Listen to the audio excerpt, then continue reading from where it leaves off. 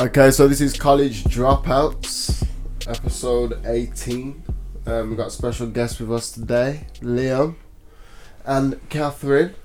Hi. Hello. Hi guys, thanks for joining us. Before we do that though, I just want to shout out our sponsor, 304. Honestly guys, I know you two, like you're just talking about running, loungewear. Listen, when you're doing your meditation, your yoga, get some 304. That stuff is so comfortable. You can get into very different flexible like positions and that, like lounging just on the sofa. Oh mate, trust me, and you can wear it anywhere. I've got some 304 gear. That's what I'm talking about. Preaching to the converted. Yep. I'll have to have a look. That's what I'm talking Yeah, about. man. How comfortable is it? Yeah, it's great. I like the brand. I like the style. I like the colours. I've got a nice, like musty pink kind of outfit, which is nice, and it always gets compliments, which is good. I like the style. And local lads. Yeah, And we love to support local businesses. 304clothing.co.uk. That's it. So guys, how's everyone been? Yeah, Good, good. Yeah, very good, man. Good. The sun's out today, which is good. Was So it? yeah, never man. noticed. It's the first I time in didn't about a notice week, at man. work. Yeah, I like that. I just felt the cold. Yeah, it's been cold. It's been cold. I've noticed. Layers. Yeah. All good, man. All good. Excited for this chat, man. I've been waiting, I've been waiting all excited week for about this. it because I'll be honest with you, like I've had a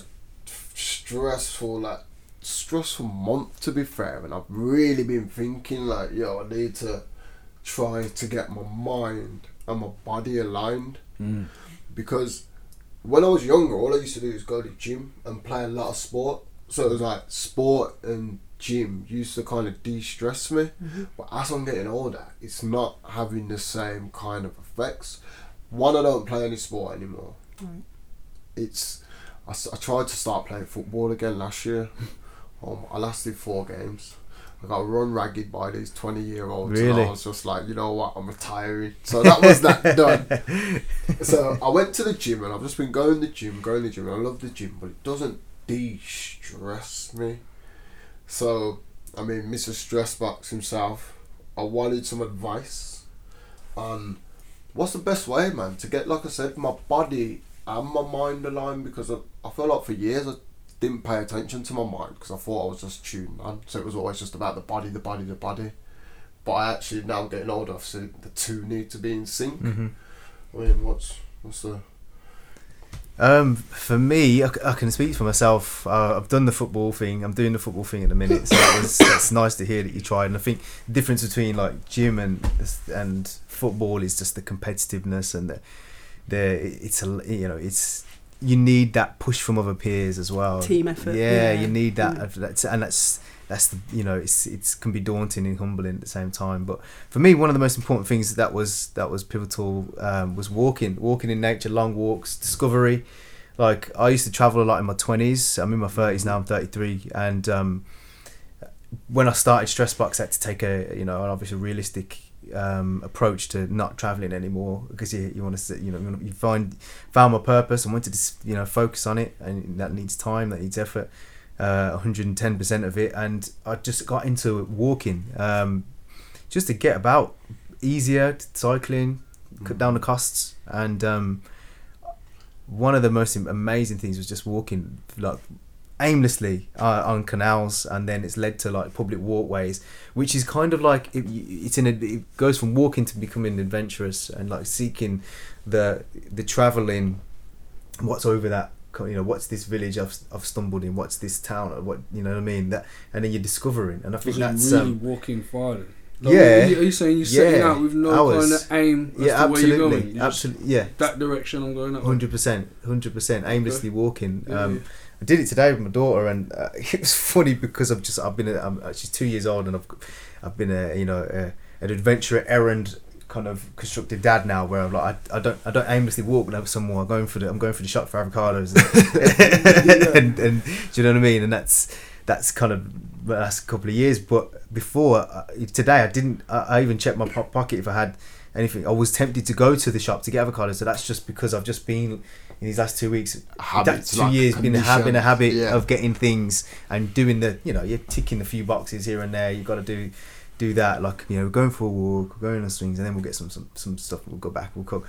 But you know, I realised I'd lost that kind of aimless walking approach that I had a few years before I had my baby. So, and that was just like discovering, it leads you places that you don't know. Even in Birmingham, man, I just kept stumbling across amazing churches, amazing new parks, and that for me was just, it was a big replacement from travelling in my almost 20s.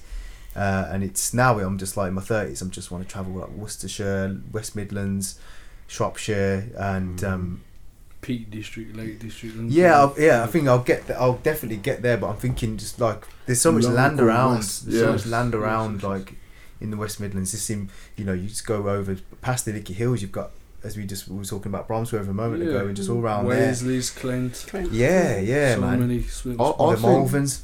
I feel like I struggle to do things like that because... Is it boring? Do you find it boring? Yeah, like my mind doesn't find peace doing it. I feel like when I'm doing it, I'm just thinking about I could be doing something more constructive. But that's the whole point, isn't it? Yeah. To get away from that kind of thing, to get away from that actually being constructive. Well, this is what I mean. This is why I realised, because I've tried like meditating and things before, and I feel really uncomfortable just sitting there. It's kind of like I'm one of them people. You know, if I wake up, I don't know, it's the same thing, but I can't sit in my bed. And when people say like they're like lying in bed, I feel like what? Yeah. I wake up and I'm like, I gotta get out. As soon as I wake up, I gotta get up. What am I doing? It's almost like I find it's like having a zest for life, innit? When you've got that, you wake up and you just want to be like, right, we'll make the most of this day. And it's the same as going to bed at night. I genuinely don't like to be asleep. Really? I know it's important, and I do it, and I try and get my record, but I don't like the thought of being asleep. You're not saying sleep is the cause of death. I fully feel that, because I feel like when I'm asleep, I'm not living. I'm not doing all the things I could be doing. So I look at that really differently. Like I feel like it's essential to live. You know, to restore, to recharge, get your energy back, ready for. I'd say I feel like I've got a zest for life, and I wake up ready for the day. But I think we're a generation obsessed with being busy, and we feel like we're supposed to be busy, and if we're not, then what does that mean? And we overthink it, and actually there's absolutely nothing wrong. We do nothing. Yeah, and like just to put more like, I don't know, more substance to that. On these long ventures, I'd walk to like from Bourneville train station, Canal Side, into the city centre Cube, Canal Side, all the way, 2.5 hours walking, listening to podcasts, and I'm getting productive. You know what I mean? I'm making phone calls. I'm doing my business side of things. My work is is musical as well. I always use like the right sounds in my classes, and to that I was kind of ticking some creative productivity there. But I'd see 4 people, 5 people on the way of population's like nearly 1 million in Birmingham, and I'd just be like scratching my head thinking, where is everyone? But that's, a lot of people, we are in this society. We're born into a society that is in the industrial age. If you're born in the 80s, then in the location, we're in Birmingham, of course. So we've got the habits of that age, haven't we? Rat race. Yeah, and I feel like I think loads of people would connect with what you're saying. So many people would, especially men, and it's just finding your way out of it. It's finding your one. That for me, mine's invention. You can try it and try that, but then it could be something different. But then if it could be like you get a dog, and then your dog is then leading you out. For example, so it comes through different ways. Right? I've always enjoyed from a kid. Like my parents would take me camping and walking in hills, and I was always walking out in the outdoors. So it's like a second nature to me. So I was doing that anyway, and I thought it'd be lovely if I had a dog to accompany me on these walks. So I got myself a dog, an energetic one that needed walking. So in the days when I wasn't feeling it, the dog's not going to let me get away with it. Yeah. So I do it, and I do find when I go up the Wazes or Clent with the dog, that time, the dog's doing her thing, she's running off and I'm calling her every now and again, but that time was just like, being away from the hustle and bustle, being away from all my responsibilities. I know they're still there, and I'm still aware of them, but it's just a space for myself to kind of like wind down and zoom out for a second, and then when I come back to it, I feel like I don't know. It's just, they say it's good for the soul, and I feel that like, I couldn't give you the science behind it, but. Yeah. It's undescribable, man. It's just a connection, because then you'll come back and you're a little bit more balanced. Like you said, the things are still there. You feel accomplished as well. Yeah, if you do a long walk as well, you come back and you think, even on the days when you don't feel like doing it, it's like running or any exercise, the days you don't feel like doing it and you still do it, afterwards, that sense of accomplishment, you can't beat it. Yeah. I've taken children up to the Lickey Hills, Kent Hills and all of that, my own children with their friends. My children are very used to it. We do it all the time, it's normal. But it's interesting to see their friends look like, what are we doing? Like, why are we here? Where's the playground? You know. And then initially they're a bit like weary and they're thinking, okay, why are we walking up this hill?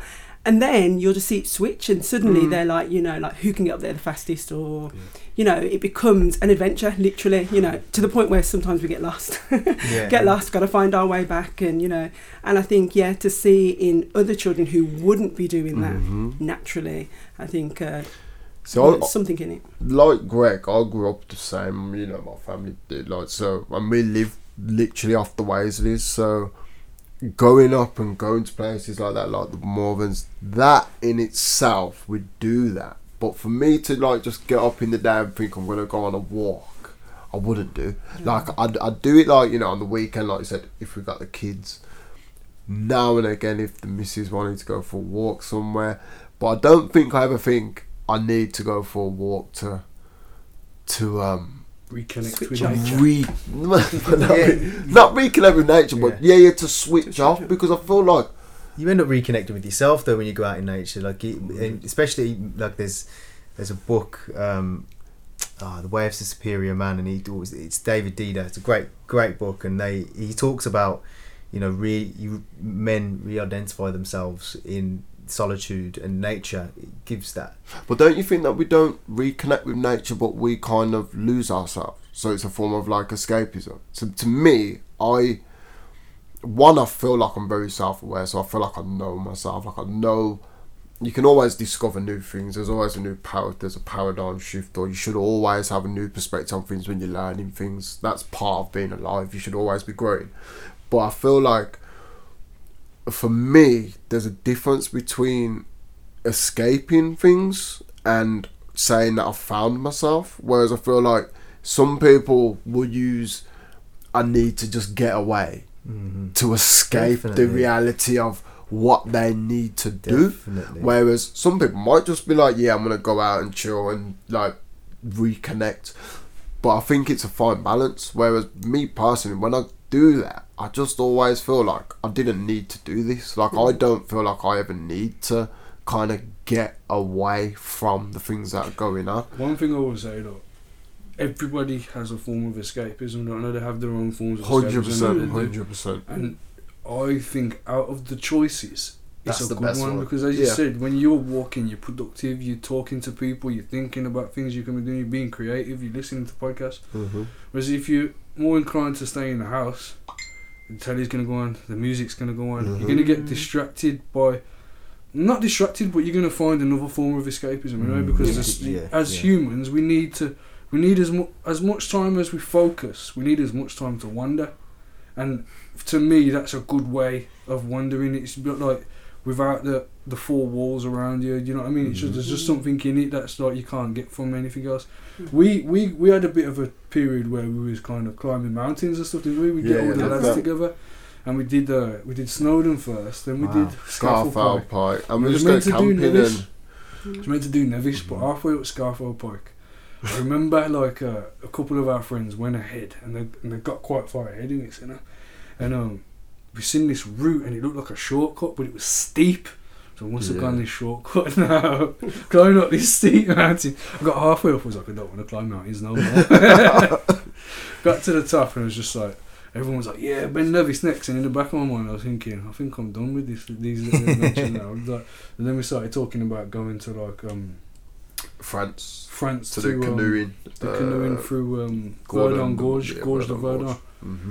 So that's like the next plan for the next trip. But so I love that stuff though, because that is adventurous. Is that more of a challenge? Yeah, that's adventurous. Yeah, it can't just be. Definitely. And as a group of friends as well, it's a good bonding experience as well. And I think being out there doing that is I mean, you can bond in the pub, you can bond playing computer games online. Yeah. But that is just, that was our way of kind of like, it's a good way. All of us let's get together and do it, and it's like, you kind of commit to it then, don't you? I think that's, there's a group of people. Yeah, I think that's my next probably step towards like, mine's been like just myself kind of, I've done a lot of solo travelling in my 20s and seen the benefits of that. And this is my new way of kind of using the idea of getting up and going and doing something new and different and seeing somewhere different, but it's more localised. But now I feel like the next step to that is bringing people around me and going and bringing the competitiveness of the challenge up, of climbing that, or going out, getting in water and canoeing and just I like to do them things because I'm scared of heights. First and foremost, that's the challenge for me. It's not like, first of all, like you said, it's like your friends and you're doing stuff, like we've been in pubs together for years, but when we've started to go out, it's like, let's go, and we've been on holidays, Thailand, seen the world together. But it was a case of like, we've done all that, let's do this. But that was my like personal challenge. Like, it was kind of like, alright, everyone's going to walk mountains. I know I don't like heights, so when you see me at the back, like, and my neck's shrinking into my shoulders, but I'm still making it to the top. That, to me, when I get to the top, I'm just like, don't even say anything to anyone, but I'm just like there, just like, yeah, I've done that. So that's kind of, for me, when I overcome things, I feel like that's me centering myself, and that's the only way I do feel centered. I'm quite like bullish like that. I feel like if I don't get something done or something challenges, then it will stress me out if I don't do it. Yeah. But once I do it, I feel like, man, I feel good now. Yeah. Do you think that's from your past accomplishments in football, in sports and stuff?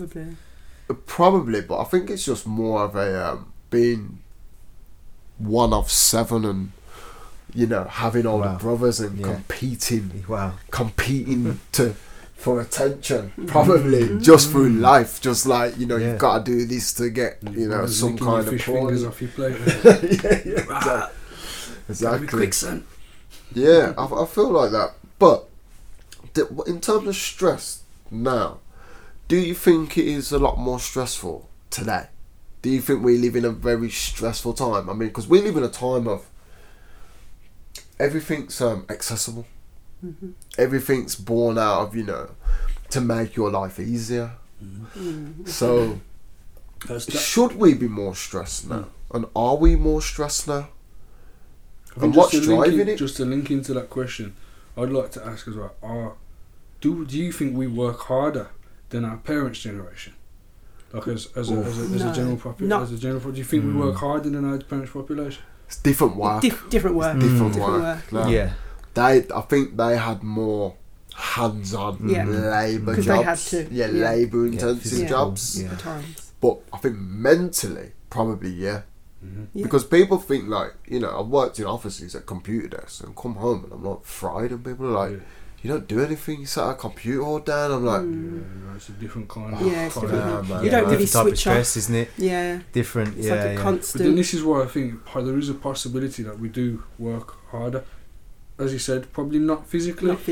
But I mean, for the people in manual jobs, physical jobs, they probably do work as hard, if not harder. I know people that work in construction that have to work all 7 days a week, sometimes 14-hour days, 7 days a week, and because they're working for companies that are so driven by capitalists and money that that is feeding into that as well. Demanding more to be done. And for them to be successful as a construction company, they have to meet the demands of the company that's using them. Definitely. So for that matter, I think that we tend to there's more working from home. Like I reckon back in the day when our parents was working, you clock out at work and you're done. Yeah. It's not the same now. Like now that you're expected to respond to emails. You've always switched on. Yeah. And if you're not responding to work emails, you're responding to your social circles and your friends and your side hustles. And I do think that we work. There's more pressure on us and we work harder. Good point. I think, and you mentioned about what's driving it, and I think you touched it there. Like, is capitalism. Like capitalism is good, but then there's too much. There's too much of anything is not good. Too much dancing, you'll hurt your feet. Like, you know what I mean? Dancing's great, feels good, but if you do too much of it, you'll be exhausted. It goes with everything from nutrition, but even capitalism. Like, you're right.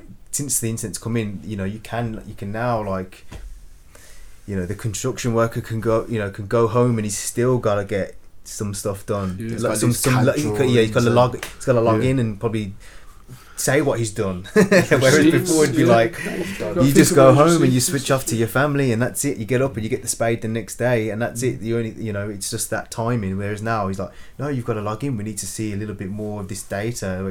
What have you done today? How have you accomplished it? And then that goes towards getting another contract because this company's probably collecting all this. Look, we do the physical side. Here's some theory, more contracts. And it's tough like, on even if you are in a physical job. Yeah. We're in the age of information. You're not getting away from it. Yeah. You're not getting away from the fact that you've got to be able to use a computer at some point and file your receipts, file your tax returns for your company. Like you. Well, the people would have had to do that back in the day. I kind of feel like that's on you. Like that's you trying to meet someone else's expectation. But I think what's changed is those bigger companies. From what I understand, let's say of our parents' generation, there was more. I don't know if care is the right word, but there was more. Looking after your sort of caring about. Now we claim to care about people's mental health. It's all a big thing at the moment, but realistically, now I'd say we're more just a number than ever before. If you don't want the job, there's someone 10 other people that do. So you just show up, do what you're doing. They might not even know your name half the time. Along with that, depending on the company, but not knowing your name, not knowing anything personal about you. That's stressful just come in, because do your bit. That's like a spiritual thing because it's like you want to be. Like you want to be cared for. You don't want to be a number. You want to be important. We are here. Everyone wants to find a purpose, and if you don't feel like you've, I don't think the bigger companies offer that anymore. No, you just come in, do your bit, and that's it. Whereas before, I think there was more. Without a doubt, there was more of a package in place that you kind of, they got to know you, and it was an effort. I think we're more disconnected from the community sense of community, I should say, like and the scary thing about that is that's gone. We assume that we're more connected than ever with the internet and the social medias and even like the internet of things like devices and stuff like conveniences. We feel it looks as though we're more connected than ever, but there appears as more of a disconnect because of the same reason, which is amazing because like there could be family members that you haven't seen for 5 years, but you feel like you've seen them because you spoke to them last week on Facebook. Yeah, you're catching. But you're not. They're telling you what you're doing. They're telling you what. Yeah, they're telling you what they're doing. So it's almost like an IOU almost. Like it's like, I haven't spoken to you for ages, so I'll drop you a message, and that means I don't have to see you again for over so long because I've had that connection with you, and you can't say I haven't tried. You know what I mean? But we are increasingly becoming more disconnected because of the same things, because of this digital world that we're in. It's amazing. And the next question I was going to ask is, how do you feel the pandemic and the lockdown has affected people's stress level? And I'm talking about during, and I'm talking about coming out of it. How do you feel? I feel like there's been some I knew it's funny because in 2019 I did a 10-day silent retreat in Hereford, and Vipassana. Vipassana. And it completely cleansed me massively in a most amazing way. Like my eyesight, sense of smell, hearing, my relationship with myself, everything hold on. Improved. And I'll tell you more about what it was. So it's 10 days in silence, no phone, no notes, no book. No book, nothing. You're amongst people, right? But you can't talk to them verbally. And you eat certain. The food was incredible. Like you eat a lot of good food, like a lot of real fresh vegetables. eat what you want. That was like, and even that, your appreciation, you can't wait for that dish. It's like, it's just, it felt like I went back to being a bit of like a baby, because you just waited on. Is that the communication though? Is that where you feel like the communication was, like through the food? In a sense of that, if you're with people and like no one can talk or speak to each other, there's no notes, so it's not like you can write something down and pass it to someone. When that dish comes out, you see that fire in someone's eyes, and you know what, so it's like yo, you like that, and it's like, that's a good point, because you know what, having people I got bun and cheese, you know, without even saying, you know what, because you know what, afterwards, there was this after, you know, you can imagine everyone was like drunk with social like chatter afterwards, and everyone kept coming up to me saying, "You were the guy that had this fruit salad. You make it real nice," and I was like, and they were like, "You do this, and you put things on like." I like to play with food and make, like, I was kind of just being creative with my because you can't cook obviously, so I missed my cooking at the same time. Like I like to, you miss, think of everything that you do. Like you all end up missing in those 10 days. On the 4th day, you'd be like, man, I miss cooking, I miss listening to music, I miss reading, I miss. Did you ever feel like I don't think it would have took me 4 days. I think it would have took me like a few hours. A lot of people dropped out on the 4th day. I was going to say, did anyone drop out? Yeah, the 60 men, 60 women. A lot of people, like I'd say half, not half actually. Or was you just silent? Nah. I mean, I was fortunate because I study meditation. I've got my own practice. I've got my own techniques, and it was like a big dream for me to do this, because I was like, I've always wanted to do this and dive deep on meditation. So it was a good opportunity for me. But I mean, there was the third days you're like, wow, what, another 7 days of doing this. It's like 6 meditations a day. Getting up, first meditations at 4:30.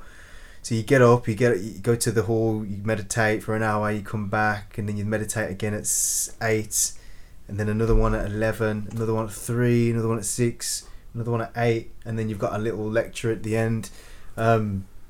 But it just, there was, you're in a nice little sanctuary, good nature around you, the birds' song becomes more pure. This is what I heard. It was just a beauty. Actually said he came out and he could hear the birds' songs like so pronounced, and like he just appreciated everything more, the light, the sound.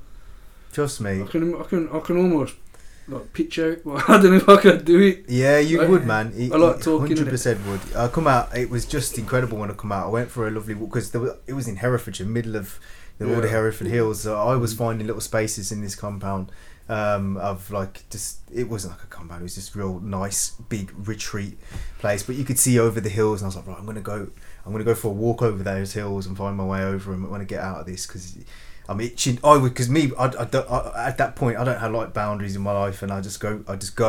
And I saw like, don't go over these. I was just like, man, that's challenging me. Like I want to jump over and go over the hills and go towards the sunset and stuff.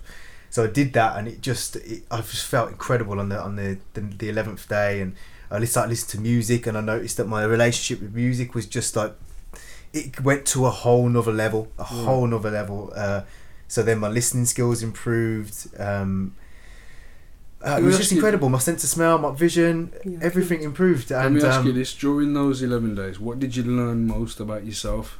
I learned that I was I'm quite funny, because I was just making myself like laugh like, a lot, because I was bored. So I was just like, I just kept coming up with things. Funny guy. I was funny, man. I was just like laughing at loads of memories of things, and I was just like, I just felt and realised that that was important for me, just to be still in myself and just enjoy. If you can't make yourself laugh, then I feel like that's what one lesson that I learned. Like, so making myself laugh was just, it kept me strong when I was just getting bored, really, and that was good. But my point was that when the lockdowns came, I was really quite happy, because not that this was going on, I don't want this going on, and I don't like I knew that there was a lot of fear that was going to be hit, and that was not helping me. I feel like I'm just getting over all that, because it's just it's sad to see a lot of people, even a lot of people, family members, everyone in fear. That's not nice.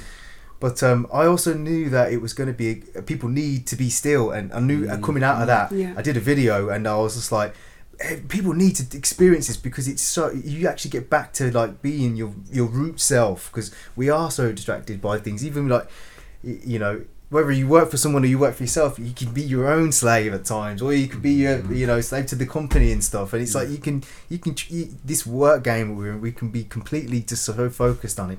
But when you come back to yourself and to your root self, and you know, relearn how to breathe, relearn how to listen, relearn how to you know, bird watch. Do you think though, like you said, you're trained in it? Do you think, because what you said there with the when you were doing your silence like challenge, I'll call it, you were thinking about the past, you were thinking about, and I guess thinking, when I get out of here I'm going to do this, or when I stop doing this.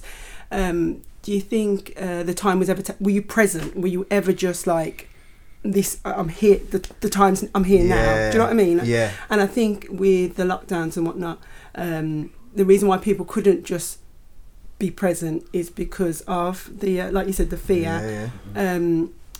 Getting back to yourself, do you think people realise that it's about just acknowledging now, the power rather than of now? Rather than trying to, you know, think about those past memories, thinking about the future. Yeah, I mean, that's what we dance in, isn't it? We dance in the future, we dance in the past, and that's why meditation's so hard, because you only dance in the present, and that is just you being with the flow of the breath, because that's the only thing that can be present. So it's that I knew that, you know, stopping that get up and go, doing mentality, activity, then I feel like some people massively benefited. I know that really helped them stop bad habits, because it would, you know, being still and having that kind of like, okay, I can't go into work, but so what can I do? Like, just having that breaks some bad habits that come around with your graft. So I think most people that I spoke to found comfort. I think at first it was fear, and then they found that lockdown allowed them, like me setting up this business, had another business as well, 24/7 on the go. Like I even to this day, I don't really have days off. Like I struggle to have a day off on the weekend when I'm at home. As soon as like my missus or kids say, I'm there. If my missus has got plans, I'm like, yeah, come on, we'll do it. As soon as them plans get cancelled, I'm itchy. I'm like, yeah, I gotta go work. Like, she's like, what do you mean? Like, you weren't going to work 10 minutes ago. I'm like, yeah, but we're not doing anything now. I gotta go. Whereas in lockdown, it was just kind of a time for me to just go, oh, you know what? I don't feel guilty. You know? Like, I don't feel like bad for not doing it, because no one's doing it. So, did you struggle there? Did you struggle with it? What, in terms of doing nothing? Yeah, just having to accept that this is what it is. No, because I didn't really stop working. I did in the sense of like meeting with clients, but I didn't stop like, thinking. I was the same. I couldn't. So it was tough for me, because I love my work. I get buzzed from my work and seeing the instant benefits of it. Of, you know, some sessions I can go in, people look tired and exhausted and frustrated, and at the end they look completely different, calm, relaxed. Look, just to give context, what is your work? So we need So I created a service, a wellness service called Stressbox, and it's about bringing boxing, music, and meditation into a class format. So it's, you know, it's physical, it can be aggressive, it's, you know, you box with a rhythm. I coach boxing rhythm over more boxing. It's more like the rhythm around boxing, and that's supported by the music and the breath. And then it's about meditation at the end, and being still with the active body, because that's how I think that's the most. That's what's been good about my work, is when you sit and be still. Just from, if I was going to meditation now, your body is very calm, very still, and then therefore energy will just be in the head. Whereas when you're boxing and active and fluid and in rhythm, and you're breathing to get more energy, then you are still. There's so much, like, it's like this, the sound in the body is so loud, so then you can keep you focused on that, and then, you know, the timing of the breath going back to its normal. There's lots of focus on, and the rest, you know, from exercise. It's not just boxing. I just use boxing because it's a great stress relief. It's a great, I feel like it's an underused sport, like kind of in schools or in areas of society. It could be used just to support, exercise, because it's fun. It's fun. It's so much fun. Fun, confidence building's immense with it. Discipline. Yeah, discipline. Social boundaries. Because I've boxed since I was 15, and I feel like it is one of the best. I say this to everyone, whether I was playing football or boxing, I always prefer boxing, like training wise, in sense of, because I feel like I get so much more out of it. Yeah. So I can see why you did that. I feel like the rhythm of it as well. It is like you're dancing. Yeah. So 100%. It's quite a unique. It's a unique idea that you've put together, which is good. I wanted to touch on when we're training the mind and the body. How important is it about what we put in our bodies? Massive, man. Because this doesn't get talked about this is enough. This is like, for me, at the beginning of Stressbox, it was all about like creating, like just getting used to working with people with boxing, and then bringing in meditation, and then bringing in elements of yoga, then bringing it into the fitness gyms, challenging what's on the fitness timetables, working on choreography. The creative side of it was so like instrumental the first couple of years, and that took a lot of my energy up. So I had to focus on I wanted to research the body and the mind in many ways, from like music, psychology, neuroscience, from yoga, leadership as well, sport, learning from sport, the arts, just learning about, bringing all sorts of things into my work. Biomechanics, everything. And I knew that I had to kind of take a hit on one of the most important things in health, which was food, because one, I couldn't go organic. Two, just financially, because I was, just challenging starting up a business. I had to focus a lot on business as well. I studied business immensely a lot, like I still do, because because it's not just a service I was creating, it was a business. It was like, do the creative side, do the business side. So something I couldn't really focus too much on food, and I was loving my food at that time because I worked in a local leisure centre not far from here, and that got me really passionate about food. But now I've found my amazing partner, and she has really brought in the awareness of the importance of food and organic food. She comes from a background of an allotment grower he wins awards.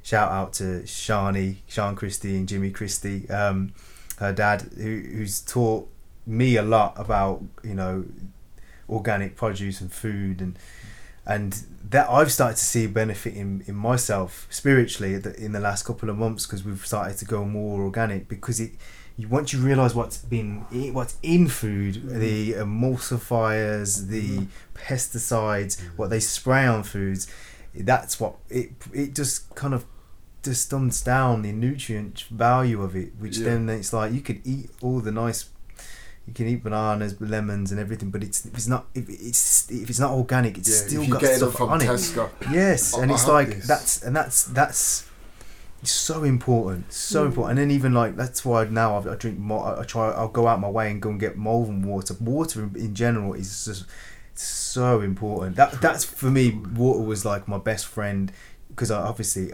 during this phase of Stressbox and creating it, I had to keep healthy, and I did keep healthy. I just didn't have two eyes on it.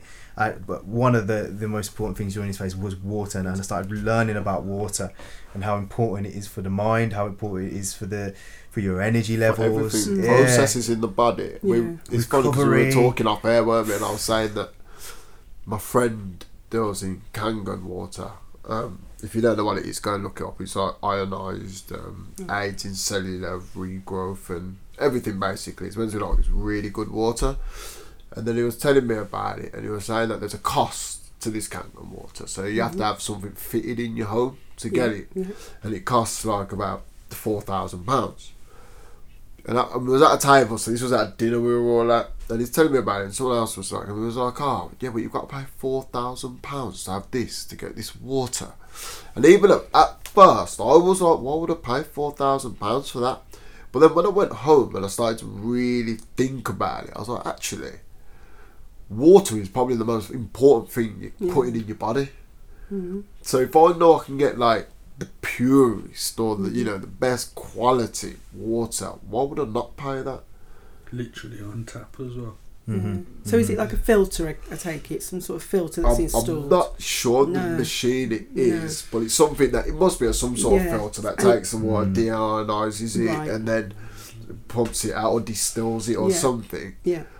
But because isn't the body a large amount of the body water? It's like 70 or 90%. So that says it's obviously essential, isn't it? But I think people are afraid of water as well because we've been growing up on like flavoured fizzy stuff, and more addicted to it. Yeah, there you go, and that's what's in. And that, going back to what you said, what's laced in food, and that's the issue.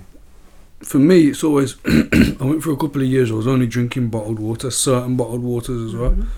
Couple of years of it, I wouldn't touch tap water because I heard so many things about like fertility rates and fluoride and copper and all these things, and I avoided it like the plague. Now I drink tap water because I want to drink water, and it's still better than pop. It's better than pop, and I can't necessarily afford to just keep. That's what I have to do. I don't stress about it. If I've got bottled water in the house, that's what I'm drinking. If I haven't and I want to drink, I'm going to drink the tap water. I don't stress, but I go for the. Like with food, actually, anything, you just go for the best that you can, if that makes sense. At the time, when shopping, I understand the organic. I understand what you're saying, but I think the aim is to just eat the best level you can, rather than because what people tend to do is, well, I can't do that, so I'm just going to forget it altogether. You know what I mean? Like, extreme to do that. Nonsense, and that's So I just think. You just try and maintain the best you can. So I do drink bottle. I prefer to drink bottled, and I can taste the difference. I don't know about anyone else. Yeah, definitely. I can smell chlorine in the tap water. I can smell it. This is the thing that gets on my nose. Is like organic food, right? It's more expensive than just buying your regular supermarket. Is it that much more expensive? Or is that just, I don't know. And I think it is more expensive to maintain an strictly organic kind of diet. It's going to be more expensive. Which is probably understandable because it probably costs more to farm and But with water, right? For example, when there was talk of like global climate crisis and stuff like that, they started incentivizing like insulation in homes and stuff like that, and it was paid for by the government, etc., etc.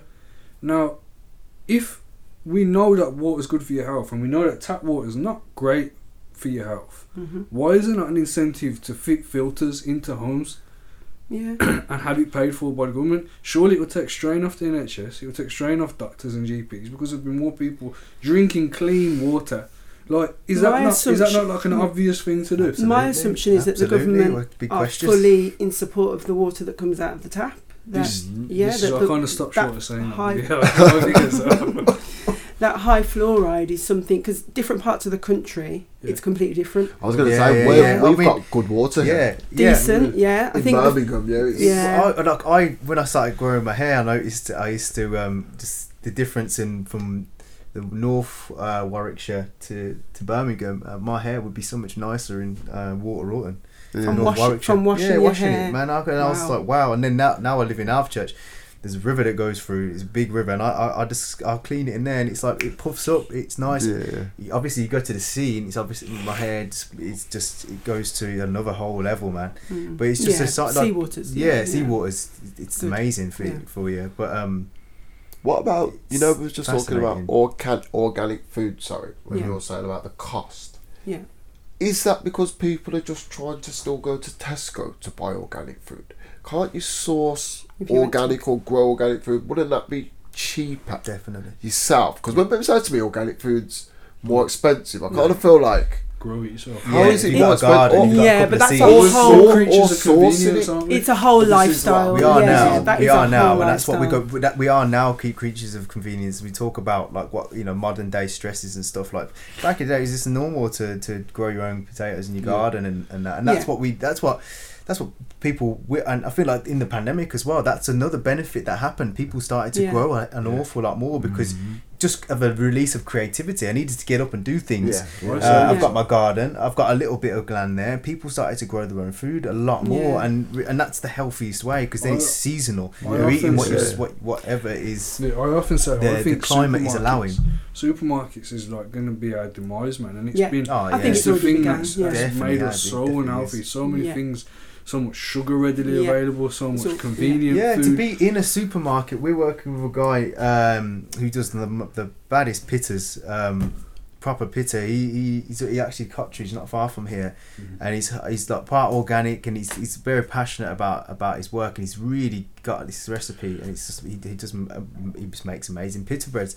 But like even him, I think he's trying to get into like Sainsbury's, but they want the shelf life lasting longer, so therefore he needs to put what in it? Nonsense in it. He's got to put nonsense in it, and I won't buy it. But you mentioned I don't want it for me or my family, so it's like that's where it's interesting. It shows you that we don't know that, like, but I'm learning that now that we've got our, we're in a organic. Supplying organic food. I'm learning a little bit more about it and in the ins and outs, and it's like you said, these big corporates built organisations. They like the rise of cancers. That's because it's all laced. To me, food has got nonsense in it. I mean, I don't know whether there's more of a prevalence of things like cancer and mental illness because it's more on record and there's more people kind of sort of declaring that they have these things, and doctors saying this is the issue. A lot of people eating more natural stuff. But to me, it seems like there's more of a prevalence of these things as well. I'm talking about from personal experience, from when I was younger to now. I feel like there's more people getting hit by different illnesses and ailments, and I think it's linked with things like 100%, 100%. It is absolutely. We wouldn't have half the problems, half the diseases if we all started growing our own fruit and vegetables in our gardens or having land around. I've learned loads about just land and outside of in Worcestershire, and just there's lots of empty land, and we want to grow our own vegetables, but and we see lots of potential for it, and that's we couldn't. With the reason why the Root Box was founded is because we couldn't find local, not even organic. We couldn't find that much local produce of fruit and vegetables grown around Alvechurch. We had to go out to like. Just past Redditch to find a nice, real quality farm that had lots of good fruit and vegetables. And then even then, when we started bringing that back, Mr. Grandad Jimmy, he's award-winning of fruit and veg, so he knows what's good and what's bad. He was just like, that's not great, and we started to find more and more, and then that's like entrepreneurial. You always start with the frustration, mostly. Really, so what's Root Box then? The Root Box is my partner's business, which is she sells organic fruit and veg from a horse box. Oh, nice. And it's local fruit and vegetables, organic, and she's trying to create just create something that's not really around us, because we wanted to put high quality nutrients into our young one, and we were sick of going to the co-op, we're sick of going to Sainsbury's. Their behaviour around. Just saying, we're not slandering Sainsbury's or Co-op. These are my personal views, but I'm not. I'm not saying it's just. Just joking. It's just just the amount of plastic that goes with it. I think their behaviour, for me personally, their behaviour around the pandemic was not good enough, and so that kind of put a big no towards me. I'm massively into business behaviour. Ethics. And then we dove into it, we started learning a lot more and just wanted to go local. I think the pandemic taught a lot of people about localising, as I talked about from travelling. I think the Canal River Trust who I work with, they mentioned that out in the countryside, people were using the canals and rivers 400% more during the pandemic. Yeah, which is great. So then that's just going to impact more people to use local farmers, which is great, local businesses. So that's kind of like the purpose behind the Root Box. But my partner Sean, she's got a lot more to add to this, and in terms of where she wants to go. She wants her own. She wants to grow. She wants to learn more, educate people more. She's learning a lot about what's in food at the moment. So yeah, it's she's got a real keen eye for it, which is great, and it's serving me well. It's definitely serving me well because obviously I'm in health and I'm in stress management, and these there's so many different things that impact that, from the visual diet. I think that's a big thing for me. That's what I'm kind of tapping into earlier about yourself. I feel like yes, we have our intake diet of food, but we also need our visual diet impaired as well and worked on, because seeing the sunrise and sunset, there's nothing more glorious than those two things. And if you bring that with your dog, a loved one, a bit of nice music in your ears, like that those present moments that just stop you, like you don't have to go to Ibiza, do you know what I mean? There's where you are, the Waisleys. I've been up there countless times with sunsets, and it's outstanding. Go down to Stonehenge. Yeah, in the winter solstice in summer. I love doing that. I've done that a few times, and it is one of the best things you can do. Just staying up and seeing the sun and down. It's very good for your mental health. That is. It's very good for sleep pattern, because your circadian rhythm in your body, that is your body clock. The melanin. It'll go with I think for people that a lot of people have been reaching out to me about seasonal depression, and that's right. It's right now, because we're just in that instant change. In a month's time, we'll be all right, because the adaptation's there. The family will be there for Christmas. The anticipation for Christmas, the lights will be there, which again helps your visuals.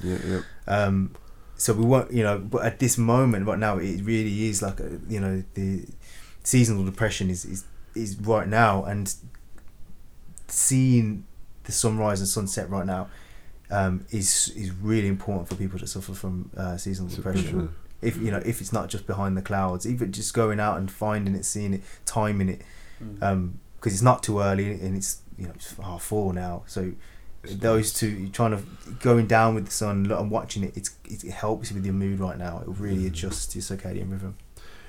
Just bringing it back to stress and in this modern world. Do you feel like for young children, what do you take on I want to say the internet, social media? Because like you say, you're big on ethics and how your companies run. Now we've got tools that we use, such as Instagram, Facebook, what else is there? Twitter, Snapchat, things like that. Well, we know that these are designed to make people addicted to them, but for ourselves as entrepreneurs, and if you work for people, they're such vital tools. How do we find that balance and measure between it? And how, as a father, how do you teach your kids about using social media? Well, they're too young at the moment. Or how would you? I'd say. And you guys, so what's there? Because you're on Monday, right? I would say the best way you could teach a child about anything is by example. No. Yes, I was going to say. If you're the kind of person that's on your phone, I do this. Like my son sat next to me, he's talking to me, and I get sucked into my phone. I was only conscious really recently, of how much. I was watching a TED talk about kids' interactions with their parents, and it showed this child talking. So the parent was interacting with the child, and the interaction was back and forth. And then the parent went onto the phone, and the child was trying to interact with the parent. And gradually, the child's behaviour got more out there and erratic, until the parent was like, put down the phone, oh, what is it? And you just notice this gradual increase in the child's behaviour. It was like screaming, not screaming, but being louder, throwing things, and then it wasn't until I watched that I really zoomed out. I mean, I was aware of it, you gotta pay child attention and not spend too much time on your phone. I wasn't really aware of the effects, prevalence and relevance of how much you do it. So now, I'm conscious. If I'm on my phone and I hear him say something, and I didn't hear him the first time, and then I notice he'll start doing something, and I'll be like, he's doing that thing. like he's acting out because he's not getting my attention, so my phone goes down. And I think it works with social media. The more we see, because they're not stupid. They see that we're on Facebook and we're on Instagram, and like, or he's only 4 now. He probably doesn't know what those things are. But when he does, he's like, oh, that's what my dad was on all the time. So he's then gonna go, well, I'll use it all the time as well. So I think it's leading by example is probably the main thing, and that's and that should be enough to tell yourself, like, I should spend less time on these things anyway. Yeah. Because if I'm spending less time with it, he's seen me spending less time with it, and that vicious cycle breaks there and then, don't it? Nice. I'm not going to lie, pre-pandemic, like, I had Facebook, I had Instagram, barely used them, couldn't even remember. Someone would say, oh, on Facebook, I'm like, I don't know, I haven't looked. And then in the pandemic, completely just... went in. Yeah. You know, because what else were we doing? I remember waking up and couldn't wait to get on TikTok because it made, you know, this is middle of the lockdown, so nothing's going on, you know. And I'd just sit there for about, like, I'd lose an hour and a half and then be like, what have I been doing? I've TikTok, you know. Yeah. I'm looking back and thinking, what was it? Because now when I look at it, I guess because other things are going on, it's like, this isn't that funny. But I was literally obsessed. I found it hilarious. So... And then, obviously, now my children love TikTok, and it's kind of hard to pull it back because they know what it is. They heard me speaking, so, oh, have you seen this? You know, so positively of it. They are completely gone. Like, I have to be saying, like, you know, you'll get an hour on your phone or on your tablet, but you got to lead by example because, and and now I'm coming back out of it. I've noticed I'm spending less and less time on social media. But I do fear that I've already, you know, they're now in their own kind of addiction, if you want to call it that. But do you think that it causes you stress? As in, to a point where... I think if anyone said it didn't, they'd be lying. Yeah, you can't be in that. It's just too... I get anxiety, I do. With 100%. And I don't believe anyone who says it doesn't. No. If you're using it, I can't explain. To use it is to care what people think, like, do you know what I mean? To overthink what you come across, like, to think about every word you type in, every comment. If you, I'm sorry, you can't have one without the other. I was going to a point because I've got 4. There was a stage where I had 4 Instagram accounts. Oh right. So business, and then personal. Right. So it was kind of like every day. Post. Like, you're trying to drop like 3, 4, 5, 6 posts a day, like 2 for each business. Work. My personal one, not so much, like just family stuff. If and when, like, it wasn't really a personal thing, but I even feel like for the business ones, it was like I said to you, you know, I haven't posted in like 3 days, man. I've got like, but then when I picked my phone up to post, I was getting anxiety about posting because I hadn't posted for 3 days. It was really weird. I was just like, I don't know what's going on. Like, it's so strange. Like, it was stressing me out. Like, thinking like, it wasn't so much thinking like, I haven't posted, so what are people gonna think? I don't know where the root of it was, but literally, like, my missus now, I wake up sometimes. I'll wake up at 5 o'clock in the morning, without a shadow of that, every day. Yep, I'm in the gym for 5:30. My missus can wake up next minute, boom, my phone's on and I'm on Instagram. She's like, what are you doing? It's like, it's 5 in the morning. I'll be like, yeah, but I've got to post for the business, like, because if I don't do it now, I won't do it. So I kind of feel like sometimes my addiction to it is rationalised by the fact that I say I need to do it. Related, Yeah. It's great self-awareness, though. Well done. Yeah, just true. That's true. Saying that, you're still on the right side of it. Yeah, you're not saying. If I post something, I feel like I'm like that in tune with my posting, because there was a point when I was on it all the time. It's Facebook, Insta, posting whatever, whenever, because I was probably addicted to that dopamine hit you get from the likes and friend requests, and even like when people would like unfriending me, it was like, oh come rationalising that somehow.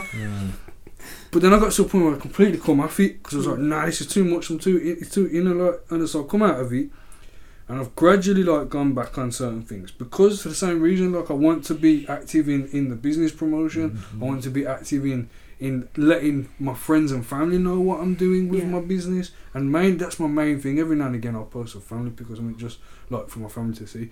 But I feel like I'm not aware of like the effect that it has on me now. When I post, the second I've hit send, or before I think that anxiety is kicking in, and I'm thinking consciously, like before, I would have probably been erratic in my movements and erratic in my speech and stuff, because in the back of my mind, that anxiety was there. I just wasn't aware of it. Yeah. Now I'm that aware of it. I'm like, I've done this post.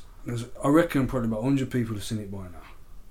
Like, and I'm thinking about like all the possible kind of opinions that there might be about this post, like the different kind of opinions, because you do like even if you're not aware of it, in the back of your head, you have to be aware that there's going to be like say you've got 100 friends on your friends list, and 100 people see it. There's going to be 100 different opinions of that post. Yeah. So I'm aware of that, and I'm thinking like, I wonder how that person won't think of it. I wonder what that person might think of it. But it's conscious, whereas before it was subconscious. Not to the point of not posting it. So it's not like in a way of I shouldn't do it. And what I have to keep telling myself when I'm going through that is, well, I thought it was okay in the first place, so why am I questioning it now? Yes. Just be okay with it. I've got to, but the fact that I've got to tell myself that, what's going on? But I think it's that it's reaching an amount of people. If I took that picture and showed my immediate friends and family, you get an immediate response, and it's all good. And more than not, you're around people who kind of like and support you, so the response is going to be a certain way. The reality of social media is actually, like you said, of those 100 people, not everyone's going to necessarily like, support or whatever, and it's that, I guess, that throws you off. It's not always going to stimulate a positive response. It's going to whether it's like, I know there's people on my friends list that probably don't think of me in the fondest way, and it's those kind of people. I'm thinking, I wonder what they think of it. Why though? Why? Like, I don't on a day-to-day basis. Sometimes it's for them. Sometimes you're doing it. I'm doing good. I'm doing good. Have a look at that. I'm doing good. Look. But like, then you're still thinking about them when really they shouldn't even be a thing. Yeah. What do you think? I think like, going back to what you said in the first place was leading by example. I think that's something I can bear in mind now, because you've like, my daughter's 2. She's she now wants to watch animals on YouTube, and she's getting demanding with it.